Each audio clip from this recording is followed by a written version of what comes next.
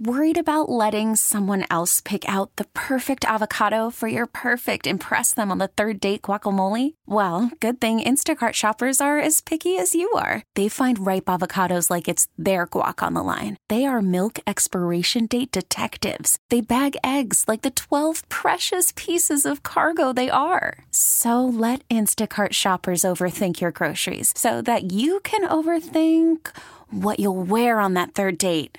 Download the Instacart app to get free delivery on your first 3 orders while supplies last. Minimum $10 per order. Additional terms apply. We get it. Attention spans just aren't what they used to be. Heads in social media and eyes on Netflix. But what do people do with their ears?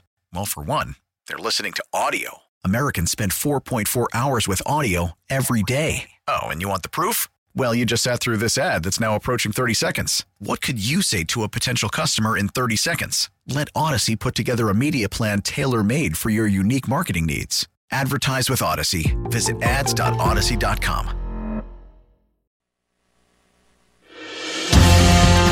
Hey, good morning. It is 8:33 on this Monday morning, the 22nd day of January, 2024. I'm John Reed. And we are glad you're with us here on News Radio WRV. It's weird, when I wasn't on the TV or the radio and I was getting dressed to go work at the Capitol or at the PR firm, I had the radio on or the TV on, and there were little audio cues that told me whether I was about to be late for work or not, or whether I was going to miss the metro back when the metro was safe in D.C., or I was going to miss the car, the town car that was going to take me where I was going, right? So if you're a little thrown off by the timing here, it's because Gary is out today for great reasons. His daughter yesterday gave birth to a new baby. So that's wonderful. He's a grandpa once again.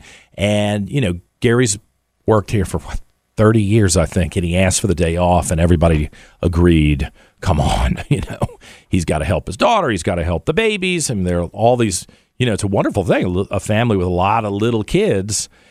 It's great for the Christmas picture, but, man, it's a lot of work, right? So we're covering for Gary today. I'm happy to do it. I know Dan, the producer, is happy to do it. We're all happy to do it so that Gary can get off to a good start with his new grandbaby. And I'm sure we'll talk about it tomorrow. But just if you were wondering, where's Gary? Gary's still with us, no problem. It's just throwing off our timing a little bit, which may worry you some, right? So I just wanted to fill you in on that and share the good news. It's great news. So happy when I get news like that.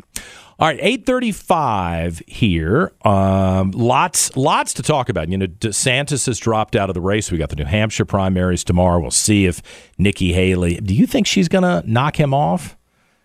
Beat him with 50% plus? I don't think so. My instinct is that the people who were.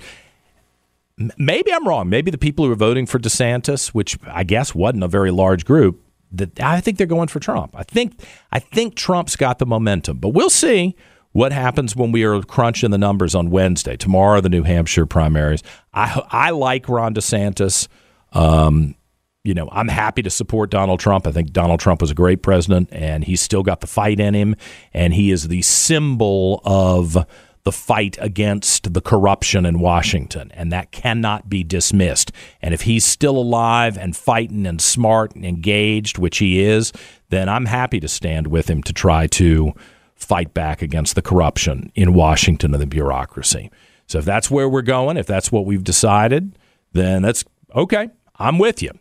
But I hope we will keep Ron DeSantis close to our bosom because he's an important person for the future. I think done a great job as governor of Florida.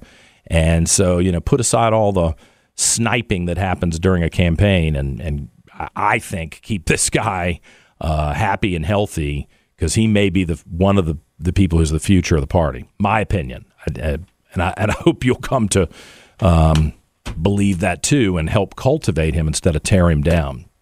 Now, if you obviously I care a lot about politics. Most of the people who listen to this program care a little bit about politics or a lot. Can you just go put a big 10-foot sign for Donald Trump or Glenn Youngkin or whoever your preferred candidate is in your front yard? I think the homeowners association might say, "Nah, it's your property, but no, we don't do that here," right? I mean, a lot of places, there are very strict rules about that. And if you're a renter or you've got some sort of arrangement with the property owner where they told you that wasn't, that thing's not okay, then there shouldn't be any debate about that. Wait till you hear about what is happening at the University of Virginia. Again, Jim Bacon from baconsrebellion.com, the website that covers the blog that covers a lot of stories you won't see anywhere else, is with us. So tell me what the deal is on the lawn at UVA, the picture-perfect Thomas Jefferson designed postcard, beautiful site that everybody from around the world wants to come see. And some of these kids who've been given the honor of living on the lawn have decided once again to kind of desecrate the place? No, they sure are, John. It just this is an old story, and it keeps repeating itself. It's really sad. The lawn is part of the academical village, which includes the rotunda. It's an architectural masterpiece. It is designated a UNESCO World Heritage Site. Thousands of people every year, women, children, grandmothers, come visit the place and to see it. And so we would expect it to be governed by certain rules of decorum, and this has nothing to do with freedom of speech. It has to do with respecting the place. And but the student activists at UVA who find themselves on the lawn don't seem to be willing to respect that. As you may recall, our group, the Jefferson Council, got going a couple of years ago after one of the lawn residents posted a big, huge sign with that said F blank, blank, blank, UVA, you can fill in the blanks. Mm-hmm. Real classy, real intellectual, real upscale and thoughtful to that's what you can come up with if you've got a problem, is the most gutter language that someone who doesn't have a third grade education can articulate. Congratulations. Right, yeah, we're so impressed by the level of intellect there. Yes, right. So anyway, alumni rose up and just furious, and we organized Jefferson Council, and we bombarded the administration. And so what they said, okay, we can't take this down, because even though it violated the terms of the lease agreement. They said because they hadn't been enforcing it from the beginning, and if they suddenly turned around and decided to begin enforcing the rule against putting all this garbage on the lawn doors, that would constitute a violation of the woman's freedom of speech. Okay, so we said, okay, fine. And what they promised to, at the end of the semester, they would kind of rewrite, kind of tighten up the law, the lease agreement, and they would begin enforcing it. And so it wouldn't become a problem again. And what their solution was, they put this little kind of discrete bulletin board on each of the doors. And so if you wanted to post something, you could post it on the bulletin board. So that was the idea. And so the next semester rolled around, and it was it kind of worked. And but as you know, students are always going to push the limits. They're always going to push the envelope. Right. So it's kind of like they started putting stuff on the bulletin board that just kind of was a little bit bigger than the bulletin board, and it overlapped. And then the things got bigger, and then they would maybe put a second flyer up on their wall, maybe not a really big one or not a vulgar one, but they kept on testing and posting incrementally. And so now we have arrived at the result that 5 lawn residents, presumably all of them are sympathizers of the Student Justice for Palestine and the Palestinian cause, have basically papered their doors almost top to bottom with a list of the 9,000 martyrs of the first week of November, which is these Palestinian civilians who were killed after the Israelis after Hamas slaughtered the Jews. But okay, yeah, little detail there. Yeah. Okay, I get your point. Okay, and so what's the reaction from UVA? I would think they would come in and say, guys, you're certainly entitled to your opinion as long as you don't threaten to murder Jewish students on our campus, but you're not going to be able to put this these leaflets on the door. We've been clear what the rules are. You can go give a speech if you'd like to, but you can't do this on the door. Is that what they've done or not? To our knowledge, nothing has been done. I don't know if the flyers are still up there, but what Students for Justice in Palestine did is they took photos of a couple of these doors and they posted it on Instagram. And so it's there for all the world to see what they did. That's actually how I found out about it, because I haven't been to Charlottesville in a couple of weeks. Okay. And so clearly, at the point that the photographs were taken, the administration had done nothing. We've heard absolutely nothing about it since. And next time I'm at UVA, I'll go by and check and see if those things are still up there. But we posted about it on our blog. We've heard absolutely nothing, no response at all. So it seems to be that once again we have a situation where a rule was made and it was kind of incrementally violated. The university authorities never enforced it. And I'm sorry, I can't help but think that one of the reasons they didn't enforce it, let's put it this way, if that had been like a big pro-MAGA flyer all over the wall and big pictures of President Trump all over the door, I think it would have been a different reaction. You might have had a fire on the lawn, to be honest with you, the way people are behaving these days.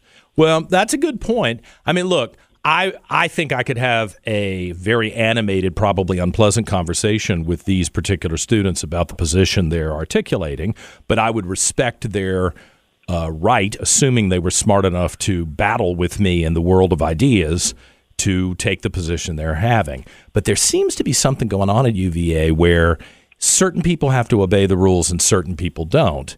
And that leads me to the next story, which is probably a bigger story, about UVA, I think, persecuting their own employees over the vaccines, not giving the leeway for religious freedom. And we're seeing the price tag for this. What's the in the last 90 seconds here, which is kind of shorting you a little bit? What's the story here? Well, about a year ago, a dozen former employees of the University of Virginia health system, the hospital system, filed a complaint saying that they had been deprived they were not allowed to have religious exemptions for taking the COVID vaccine. So the UVA hospital wanted everyone to take the COVID vaccine on the theory that it would reduce transmission of the disease and prevent harm to patients. Well, we now know that COVID vaccinated people can transmit the disease too. Anyway, but what they did is there's this law that says people are allowed to apply for religious exemption. So what UVA did, they identified about 8 or 9 denominations, religious denominations, that is part of their official theology, and said if you're one of these denominations, you're exempted. But if you're not, you don't get an exemption. And so they had all these other people. I mean, it's like Christianity is, particularly evangelical Christianity, is kind of fluid. And, there's all sorts of offshoots and sects and different groups and people with different ideas about things. And so these people were claiming religious exemptions, and UVA said, nope, sorry, you don't belong to one of these approved denominations. You don't get one. So, in effect, they were basically positioning themselves as the arbiters of theology. And, of course, the twisted irony of the school that Thomas Jefferson founded doing that when he is also the man who wrote the Statute for Religious Freedom. I mean, is that lost on them? Do they even know who Thomas Jefferson is and his principles for them to behave this way? I'd say the mid-level bureaucrats at the health system who devises policy and enforce it probably are not familiar with Thomas Jefferson's Statute of Religious Freedom. It's really shocking. I appreciate the fact that you're bringing that up. And then I would ask, how much money are we spending, taxpayer money and the like, to litigate all that? I mean, these people have created a huge mess. Yeah. We filed a FOIA and Freedom of Information Act request. At that point in time, and as of November, it's $1.8 million. It's active, ongoing litigation, so it's probably well over $2 million. I mean, you know what lawyers get these days, John? I mean, unfortunately, I'm familiar with it. Like $800 somebody's getting an hour. Wealthy. Jim Bacon from baconsrebellion.com. I hope you'll check them out. I read them every morning to see what I missed with everybody else who's not fairly covering the news. Jim, I appreciate the chance to talk to you always. Thank you. Thanks, Judd. All right, 8:47. We're back with more in a moment on News Radio WRVA. We get it. Attention spans just aren't what they used to be. Heads in social media and eyes on Netflix. But what do people do with their ears? Well, for one, they're listening to audio. Americans spend 4.4 hours with audio every day. Oh, and you want the proof? Well, you just sat through this ad that's now approaching 30 seconds. What could you say to a potential customer in 30 seconds? Let Odyssey put together a media plan tailor-made for your unique marketing needs. Advertise with Odyssey. Visit ads.odyssey.com.